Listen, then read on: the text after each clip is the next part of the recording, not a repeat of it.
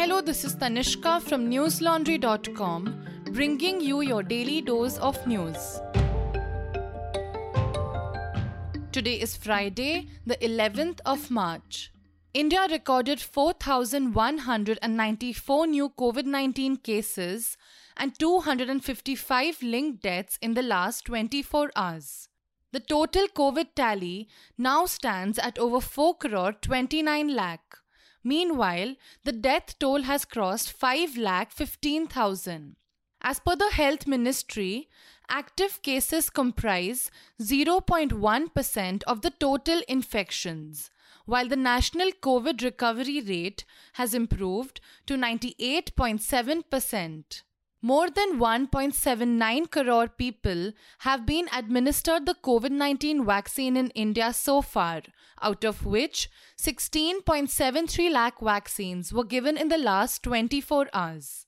The centre today dismissed a new study by Lancet which claimed that India's estimated cumulative excess COVID deaths between January 2020 and December 2021 were around 8 times higher than previously reported.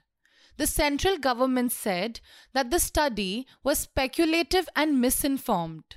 As per the study, while the excess mortality rates due to COVID in Indian states are not the highest in the world, the country accounted for approximately 22.3% of global excess deaths as of December 31st, 2021 due to India's large population. Globally, COVID-19 has infected over 454 million people, claiming the lives of over 6 million. Samajwadi Party chief Akhilesh Yadav said on Twitter today that his party had shown the BJP that seat count can be decreased, Scroll.in reported. This comes after the BJP was declared winner in the Uttar Pradesh Assembly elections yesterday. On the other hand, while commenting on PM Modi's 2024 general election remark, political analyst Prashant Kishore said today that Modi was building a false narrative. While addressing party supporters at the BJP headquarters in Delhi after the party won in UP, PM Modi had said that the BJP's victory in the state was a glimpse of the 2024 Lok Sabha polls. In a tweet, Kishore said, and I quote, "Battle for India will be fought and decided in 2024 and not in any state elections. Sahib, PM Modi, knows this. Hence, this clever attempt to create frenzy around state results to establish a decisive psychological advantage over the opposition." Unquote.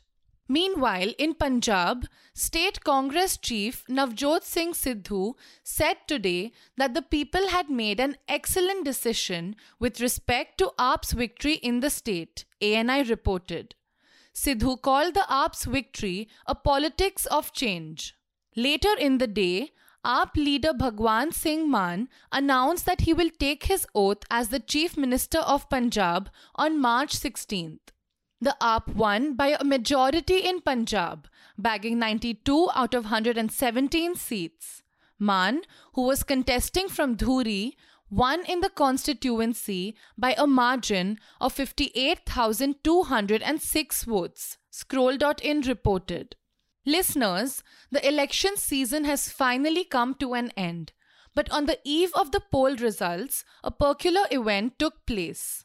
A press briefing was held by the Election Commission where several reporters from the mainstream media who cover the Election Commission as a beat were not invited. Reporters said that there was no clarity on who exactly was invited for the briefing and why some others were left out. One of them said, and I quote, "Everyone has registered their protest with the EC because we wanted to know why the media was left out. What kind of precedent are they setting? But we have not received any response." Unquote. To know what unfolded, you can read the full report by my colleague Supriti David on newslaundry.com. It is titled, "Never the Practice. EC reporters not invited to press brief on eve of poll results. Listeners, covering the media and holding them accountable is a big part of what we do here at News Laundry.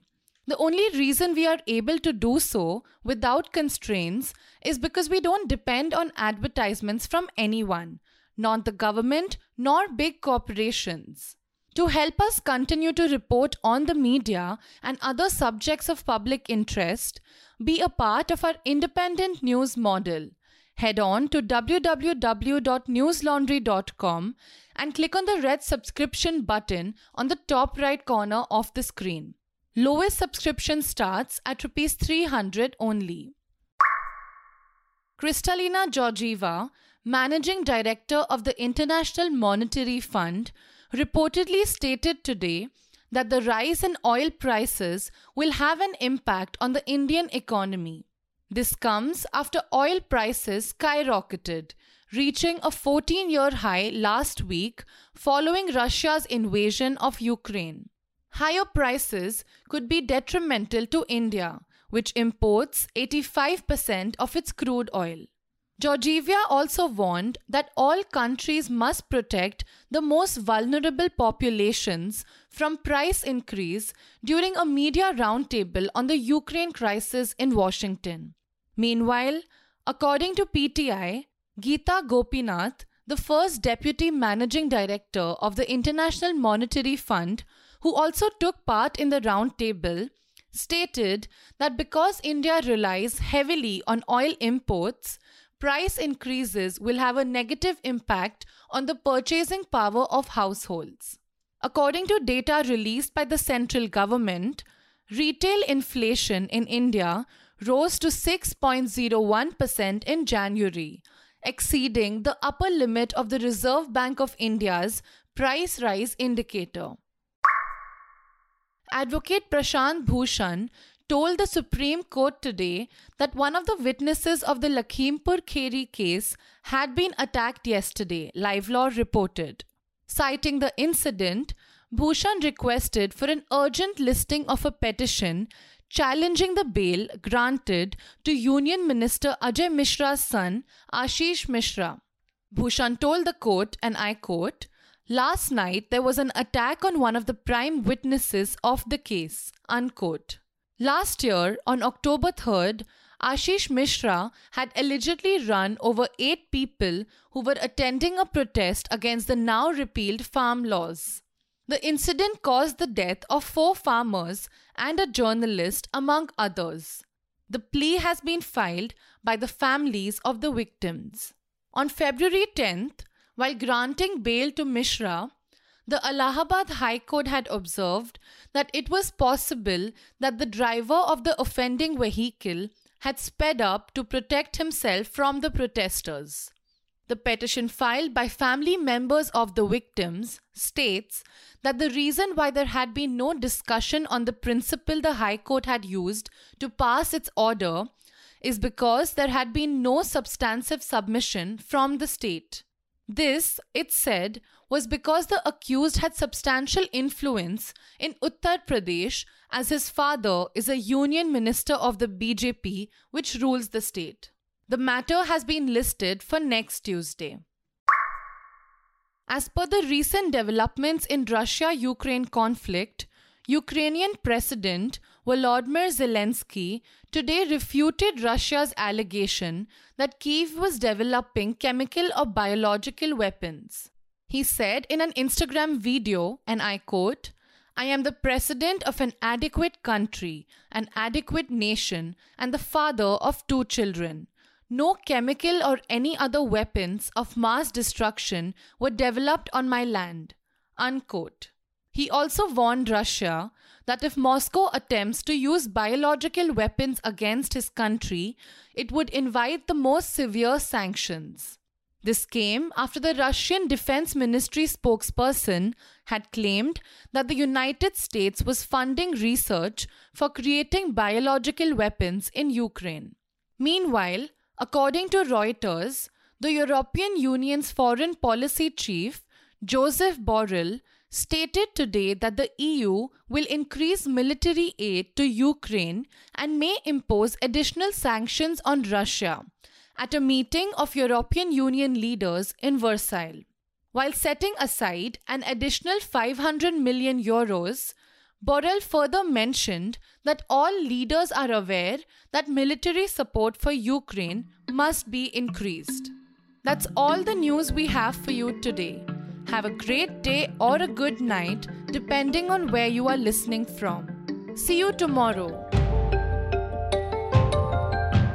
All the News Laundry podcasts are available on Stitcher, iTunes, and any other podcast platform. Please subscribe to News Laundry. Help us keep news independent. To catch all our podcasts on news, pop culture, current affairs, and sport, visit newslaundry.com. Follow us on Facebook, Twitter, and Instagram, and subscribe to our YouTube channel.